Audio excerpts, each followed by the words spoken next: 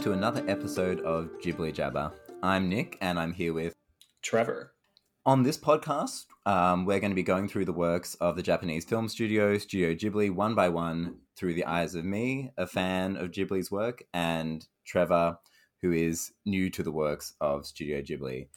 Right now, where we are at the moment, we've gone through Miyazaki's first three movies, the two he did before Studio Ghibli was founded, which is Lupin III, Castle of Cagliostro, and Nausicaa, the Valley of the Wind. And we spoke last time about Laputa Castle in the Sky, the first production after Studio Ghibli was founded. And now we're on to My Neighbor Totoro. So just as a brief synopsis, this movie is about two girls who move to the country to be near their sick mother, who's in a sort of hospital nearby, and the adventures they have with this magical forest creature who lives nearby in the big tree in their sort of small town, and his name is Totoro. And there's a whole bunch of other little Totoros as well. I think they have technical names. I have read about this in the past. They have there's different types of Totoros, but the movie doesn't at all get into Totoro lore. So, Trevor, I don't have any idea what you think of this movie. Do you want, I guess, similar to before, where do you think this sort of fits into the sort of Miyazaki canon? Do you think this is something new, similar, something quite similar to the other movies? Is it going for something different? Is it going for the same things, or is it? Yeah, what did you think of this movie in terms of Miyazaki's films to date? This one was very different. I mean, it's not a level of the fantasy and the fantastical, but it's definitely feels different from the first three, and more so the first two. I mean, the last two we did, Nausicaa and Laputa, but guess what? There wasn't a princess this time. It wasn't a story about a princess. It was way more of a family-centric. This was a character film. It kind of felt like the first time in a Miyazaki film or a Studio Ghibli film that we're not so much focused on world building and plot and adventure, and we're more focused on these two young girls and their parents and them going through trauma. It was very different. Yeah, I mean, and I guess you could also see this as potentially aiming. I mean, I think people of all ages can enjoy it, but it definitely feels like it's maybe aiming for a slightly younger audience or something. It's very much more of a family-friendly movie, even though it has serious things on its mind, and it does have the kids dealing with issues of their mother's sickness, but it is very much from the kids' perspective. It doesn't sort of yeah, but I kind of disagree with you, actually. I mean, I'm not gonna say that a kid couldn't watch this and enjoy it, but this one felt more nostalgic to me. It felt more like a harking back to if I was older and I was thinking about my childhood, and if I was going through certain things and the ways in which I would cope with those things, maybe it was this escapism or this world building in my own mind. And so I think that a kid watching this movie is going to be a very different experience from an adult watching this movie, but I wouldn't call it kid-centric. But you don't think it's sort of told sort of from, especially the fantastical elements, you don't think it's sort of told with sort of a childlike wonder, from the perspective of these young characters? Oh, no, it definitely is. I just feel like I feel like that's why it works, because it does show it from the perspective of a kid, and a kid watching this would be like, oh, that's exciting. This is like me having an imaginary friend, or me when I play outside and I have an imagination. But as an adult watching this film, I think it's a completely different experience, but it's just as rewarding because it's more about what's the word I'm searching for? It's more about a review kind of and we've touched on this word and I keep saying it, but nostalgia. It's like remembering your childlike sense of wonder when you were younger, because it felt more serious than than an adventure film with kids experiencing spirits and things like that would be. So it felt more Sure. grown up. I mean, in many ways, it's, even though, the Totoro of the title is this weird, furry, fantastical creature, the movie does feel a lot more grounded than anything that Miyazaki has done before. And I believe, I didn't check this before watching, I believe some of this is sort of based on maybe either his childhood or memories from childhood of going out to the country, even if he sort of maybe didn't have this exact. See, and I would feel that. Like, I feel that. Yeah. I mean, and it's very much, it doesn't feel like it's set in the late 80s when it was produced. It feels like it's set, maybe in the 50s or 60s or something, in sort of a simpler time. Okay, so you're saying it sort of felt like a more serious film. How do you feel about the way the film sort of intertwined the sort of mundane seriousness of life and these sort of fantastical, like bizarre, fantastical sort of adventures that they go on? Yeah, I guess that's kind of what I was touching on earlier when I said that I feel like the children's response to their mom being sick, and in the beginning, I'm going to tell you right now, I thought the mom was going to die right when the movie started, and she's like sick in this hospital, and they've moved, they uprooted their life so they could be closer to her. I was like, she's going to die, and this movie is about these young kids coming to terms with the mortality of their parents, and they're so young. And so I guess that's where I meant with like childhood trauma, the ways in which you try to cope with the traumas that you experience, that they don't even have words to discuss it. They keep talking about like, oh, mom's going to come home and mom's going to sleep in my bed. And it's this kind of, it felt like they're being shielded, as they should be. They're so young. They're being shielded from whatever serious thing that's happening that's keeping her in a hospital.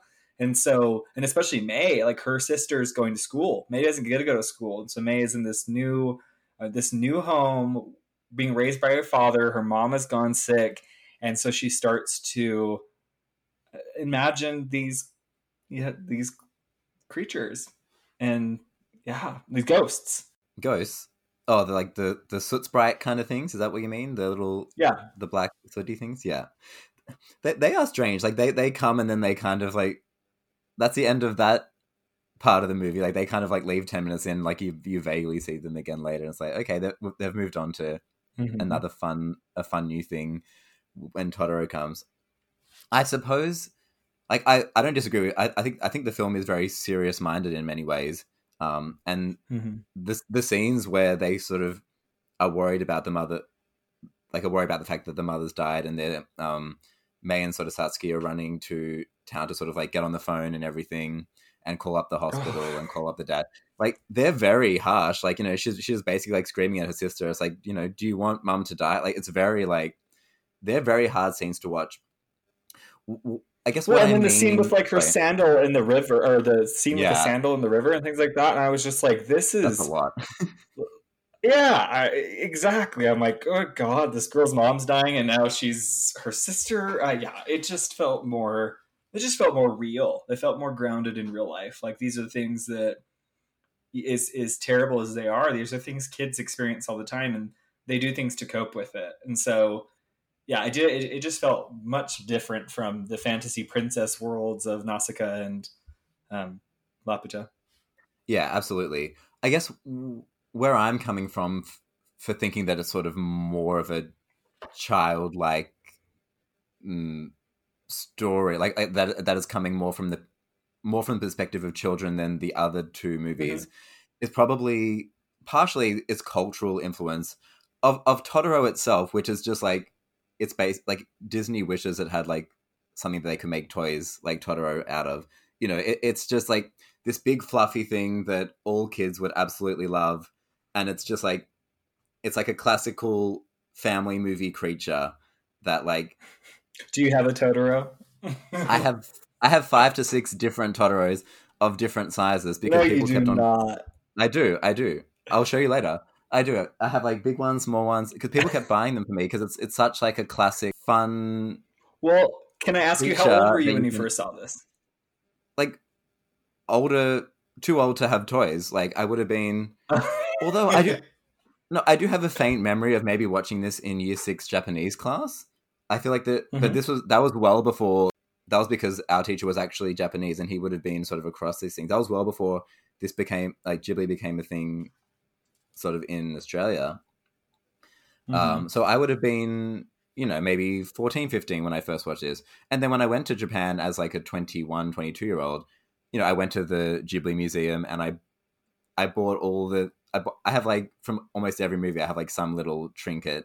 Um, it all sits in like a bag on the back of my door as kind of like a joke. I just like buy these things, and like I don't really do much with them. Occasionally I'll get the bag out Well, to you them. better bring me But a Totoro next time I see you.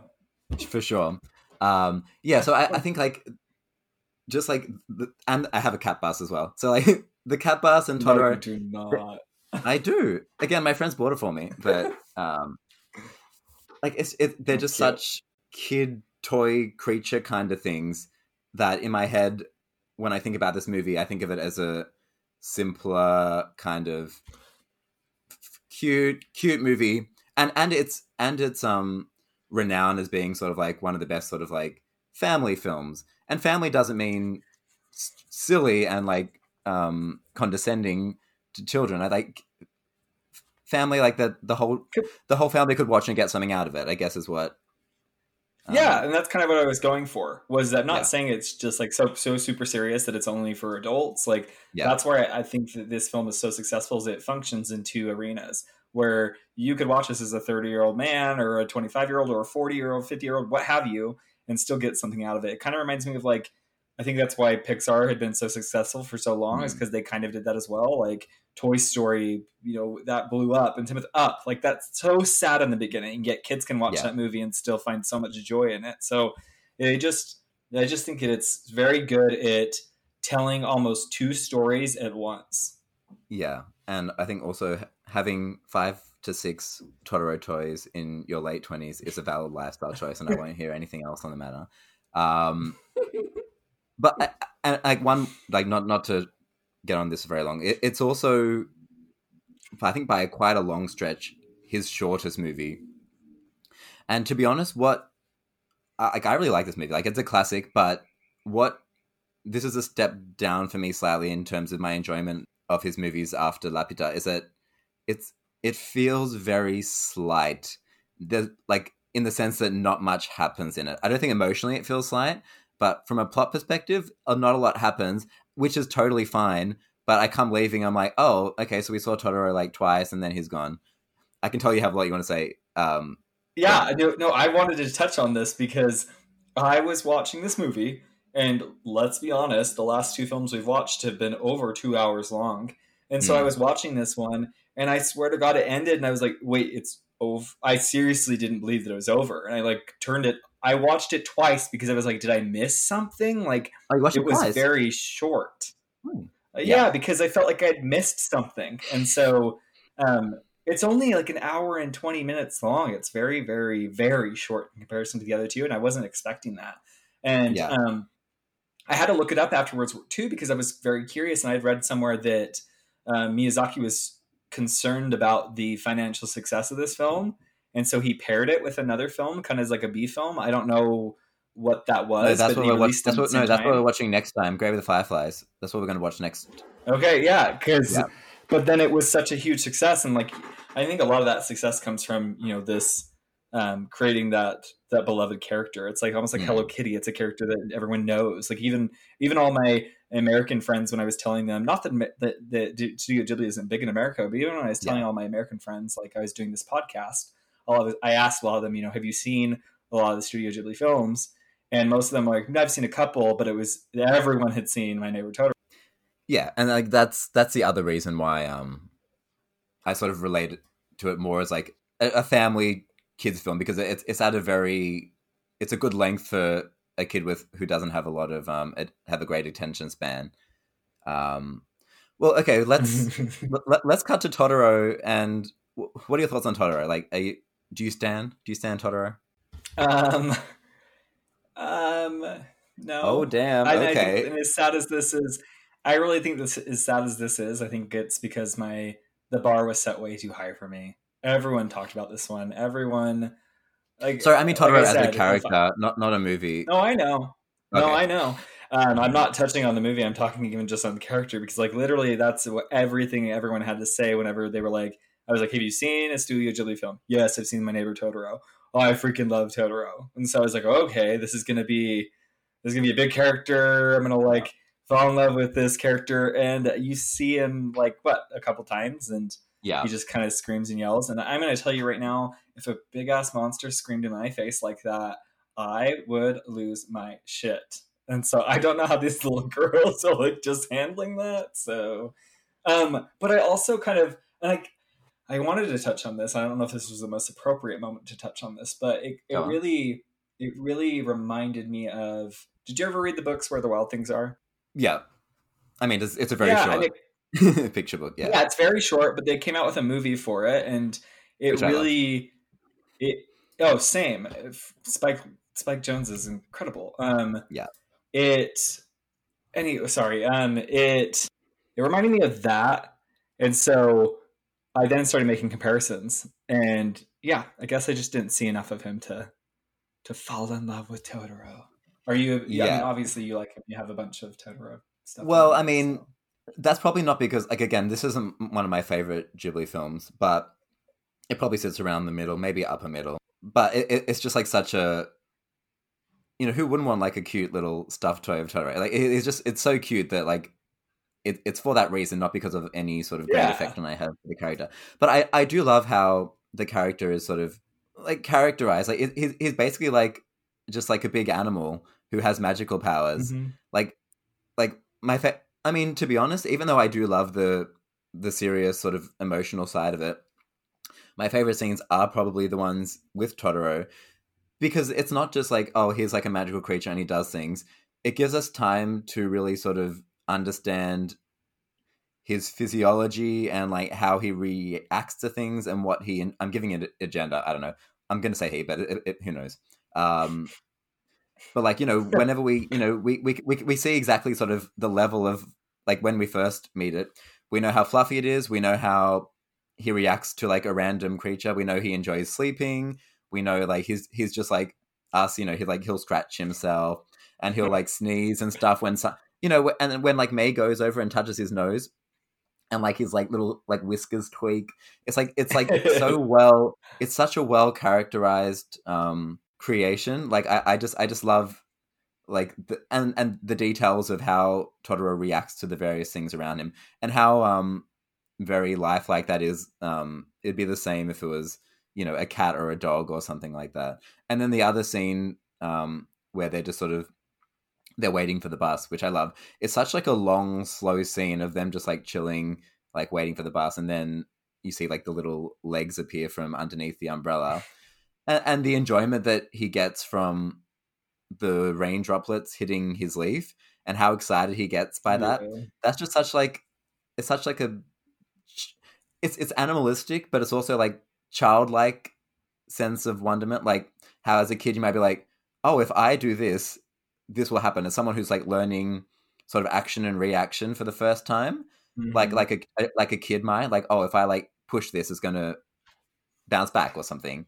And just like him Yeah. discovering that in real time and like jumping so that the rain goes down on his head and he just sort of like screams and then the cat bus comes for whatever. Like it's so weird, but I love Well, what we see because of Totoro. I Totoro love.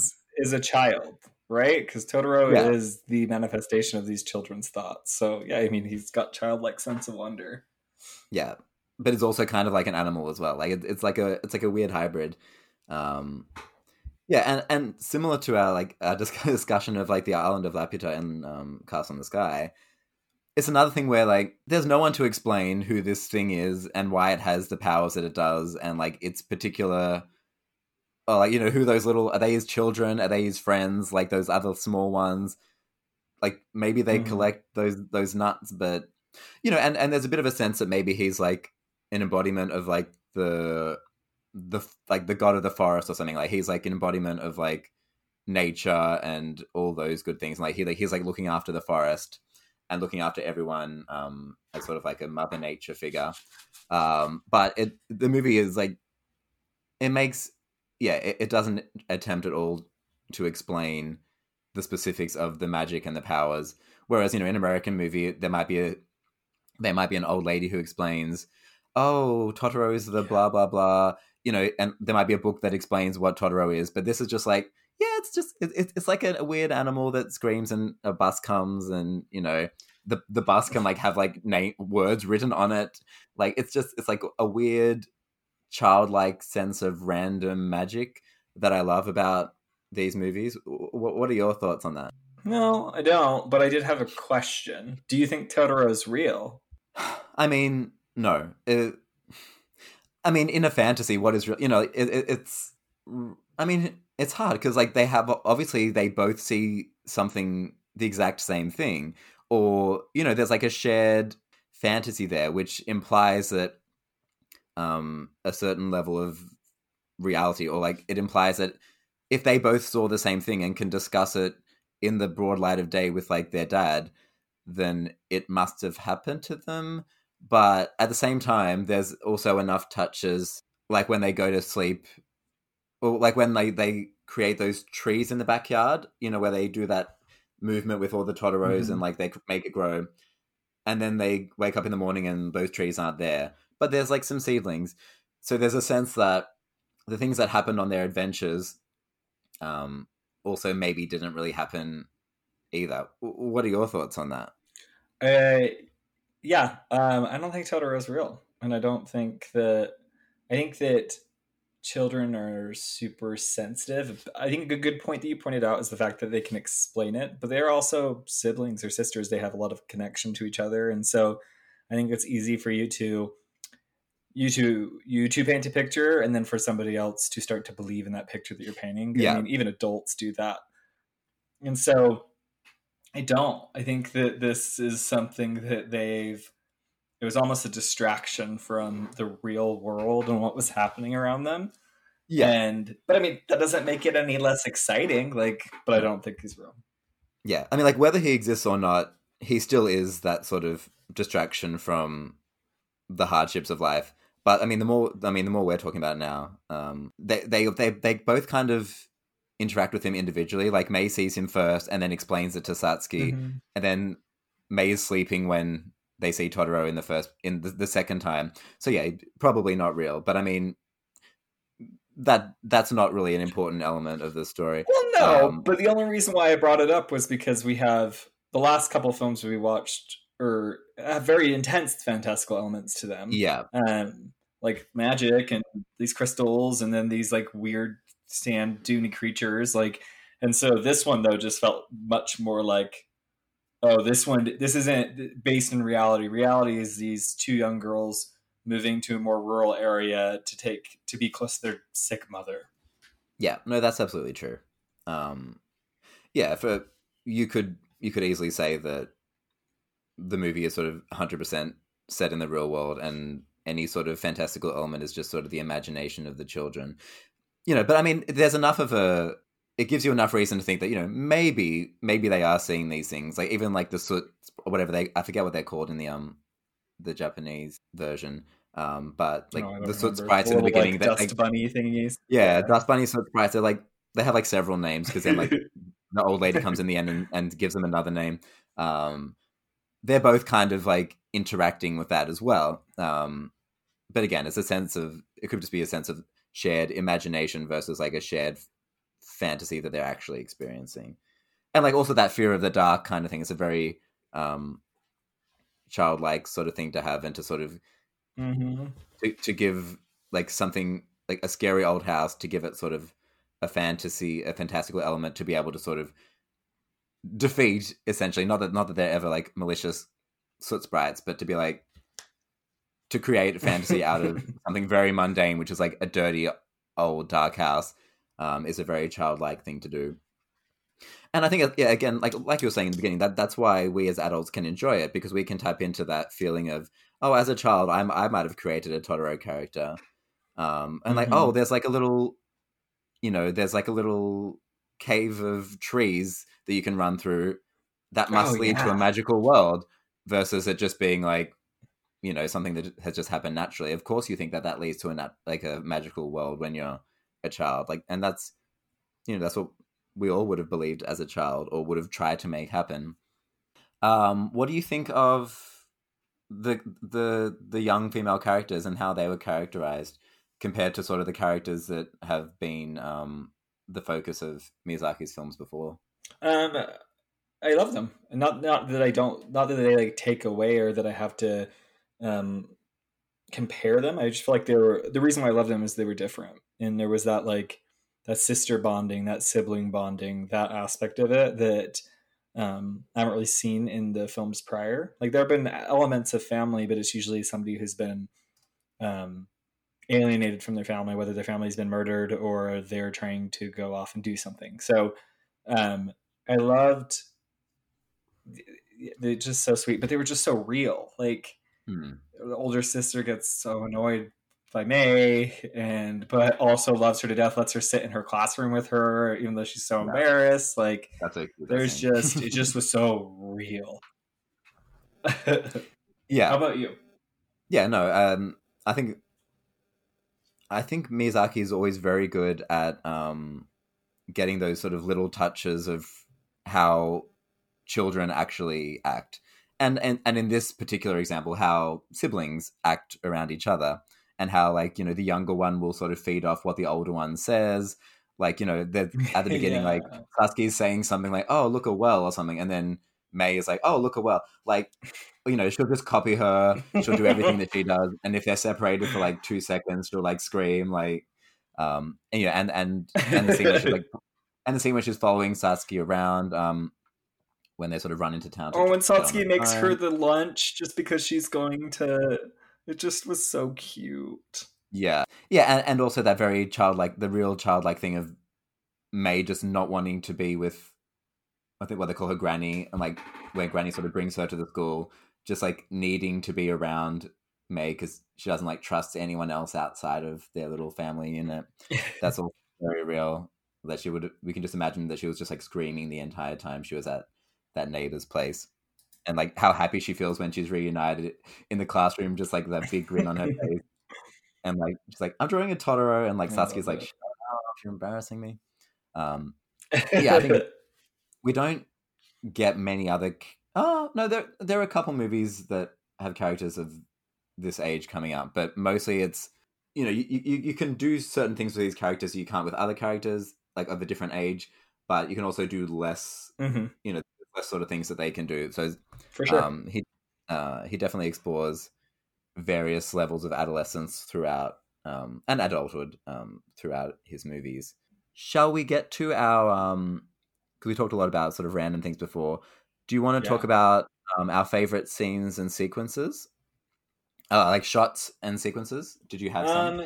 Yeah, actually mine usually are the exact same, but my favorite was when they were standing next to that big tree and their father comes and talks about, like, you know, this tree's important, this tree's living, and I don't know, just to watch that very fatherly, I know this is a fun thing we're doing right now, but if I can incorporate some real life world view building into this, then I'm going to be a good parent and do so. I don't know. It just was, that one stuck to me.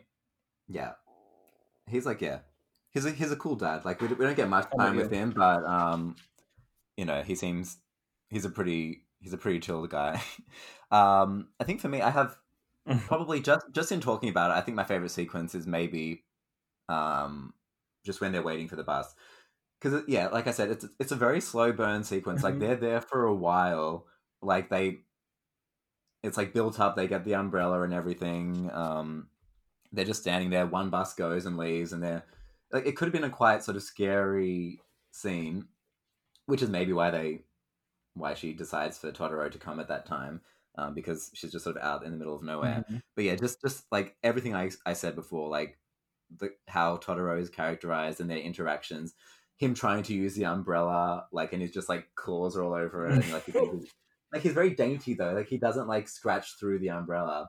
And then like just like the random cat bus at the end, I'm like, perfect. It's just so weird, but also so grounded in detail and specificity, and not just trying to be like fun fantasy, but to sort of actually look at how a giant monster creature and a young girl would relate to each other if they were to ever come into contact. And like there's wonder in it, there's awe, but it's very grounded. Like he's not like doing really crazy. He's not making like sparks fly out of his fingers.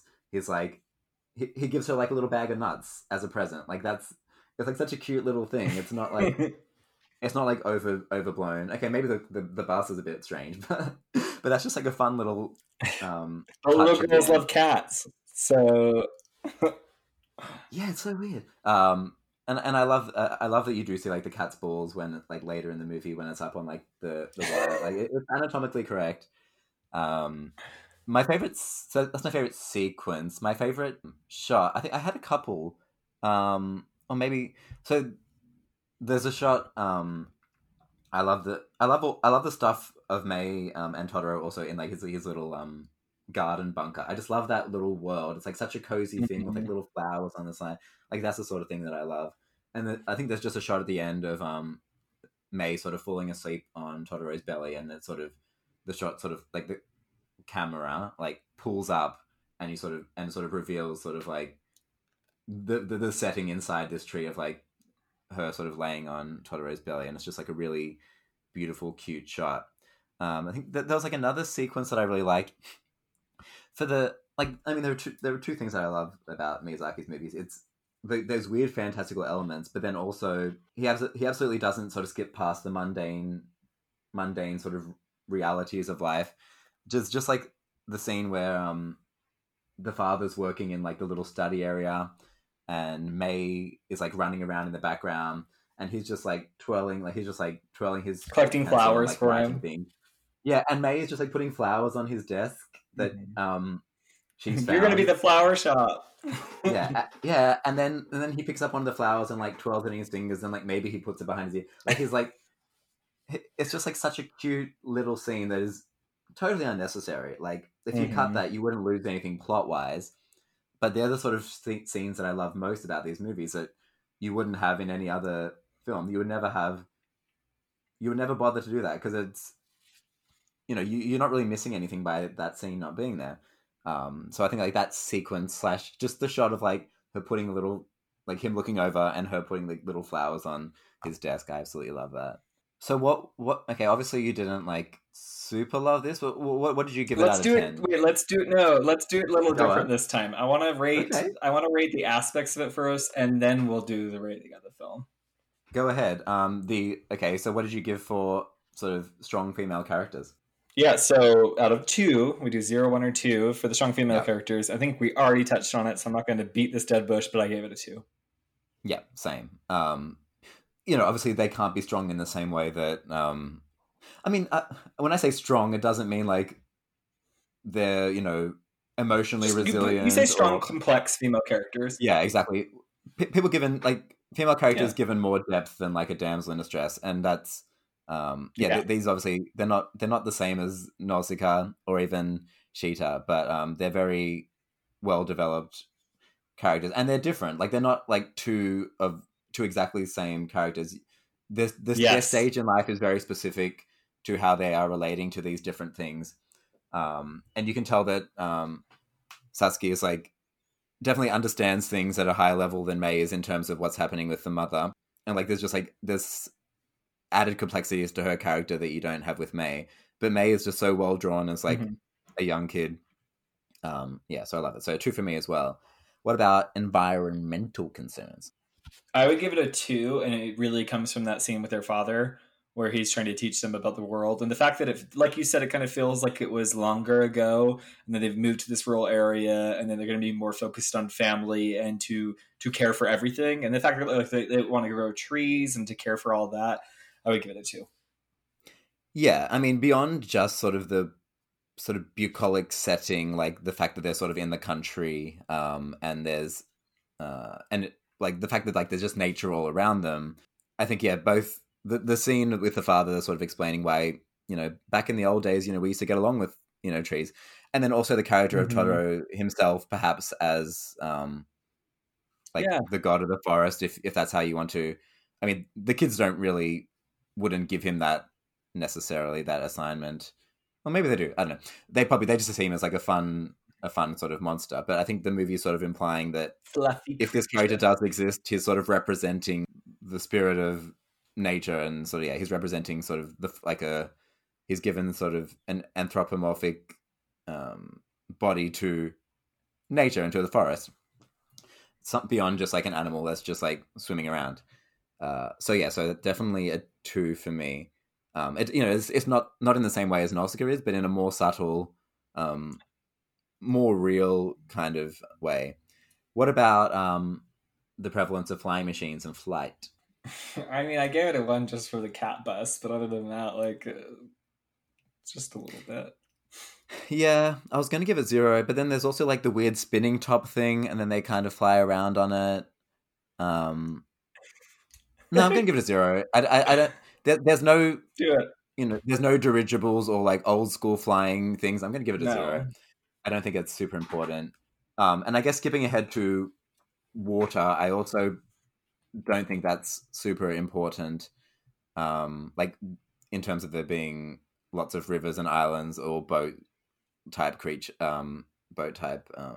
structures, I probably would also give that a 0. What did you give for that? Yeah, I give it a 0 too. I mean, there was a moment of like, because we defined a 0 from slim to none, and so the slim for me would be the fear of May being dead in that river. But other than that, yeah, it's not there because he enjoys the textures of the water, or he's doing a lot of cute things. Like it's there because May can't drown on land. That's a plot thing. And okay.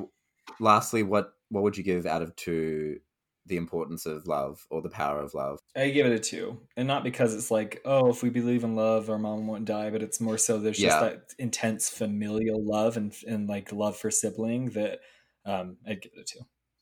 Yeah, I wrote 1 just because it's more of an unspoken thing that you can actually see in the characters itself, rather than it being sort of like, if you love it, if you loved more, this floating island wouldn't have to explode, kind of thing. So it definitely makes sense to give it 2, but I'm just, in terms of how I'm sort of relating to that criteria, I'm gonna stick with 1. We're different people, so we have different decisions. Can we though? I don't like it when people disagree with me. So out of 10 for excuse me, out of 10 for those elements, what did that add up to? I had 5. That added up to an 8 for me. Oh, cool. Wow. And so the movie itself, do you want to talk about what you gave it and why? Yeah. I gave it, when I first watched it, I gave it a 7. But I thought about it more, and that's a sign to me that I like a movie, or that a movie has had an effect on me, is if I continue to think about it past, just seeing it. And the more I think about it, I landed on an 8. And mostly just because, like I said, I'm a sucker for some character, and I'm a sucker for, I don't need a lot of spectacle. I just want to watch my characters grow, and I want them to be complex, and to have to grapple with very real life things. And so I gave us an 8. How about you? I also gave it an 8. When I say it's like, wow, we agree. When I say sort of in the middle of the pack, it's just because I love all these movies so much, and I get a little bit more out of the movies that have more going on. But I still think this is like a really well done movie. I think the animation is still beautiful. It's obviously not as, there's less complexities to sort of what has to be sort of shown on screen. They're not creating new worlds. It's a very sort of realistic sort of setting. But of course, that's as challenging, if not more challenging, than like drawing sort of real life is just as challenging as sort of being able to sort of just have fun and create things that are completely new that people are less familiar with. So I think, the animation is still completely up to scratch, and there's a lot of strong emotion is drawn out of quite a sort of slight narrative. But again, like the movie ends and you kind of just want like a little bit more, like either a little bit more Totoro because it's sort of, you've been teased with that, or a little bit more, do we, just is the mum going to do something, or are they going to have sort of more interactions there? So you just sort of there's just like something about the way the story is told that you kind of maybe it's just based on expectations that I'm bringing to the movie and putting on it unfairly. But there's always like, oh, I wish I had like a little bit more, especially because like the last couple of movies are quite dense in terms of all the amazing things that are happening in this, and it's like, oh, that's cute, and that's really nice, or that's powerful. But at 80 minutes, it's kind of like you are left wanting more in both good and sort of less satisfying ways. But I still gave it an A because I still think it's great with what it's doing. Now there's probably not as much to talk about here. We didn't do this for the last episode, but do you have any sort of connections that you can sort of relate to the previous Miyazaki films? Anything that's like, oh, that's quite similar to something that happened, or that character is quite similar to a previous movie? Yeah, no, this one felt pretty different to me. It was more so just this continued theme of environmental concern, and to give nature and to the other things in the world, to give them their respect that they deserve. So that's pretty much it. Yeah, I mean the movie is really taking on similar themes and has similar things on its mind, but it's presenting it in a very different setting and with very different characters than the previous Miyazaki movies, which is why it's quite refreshing to see this. It's not like another dense action adventure kind of story, because that could have gotten a little bit boring after all the stuff that sort of happens in Nausicaa and Castle in the Sky. So okay, so your total score was 16, correct? Correct. And mine was 13, I think. Yeah. Again, just based on the weird criteria that I decided that we were going to watch these through. And then, so the next movie we're going to watch is Grave of the Fireflies, which is the first Isao Takahata movie that we're going to watch.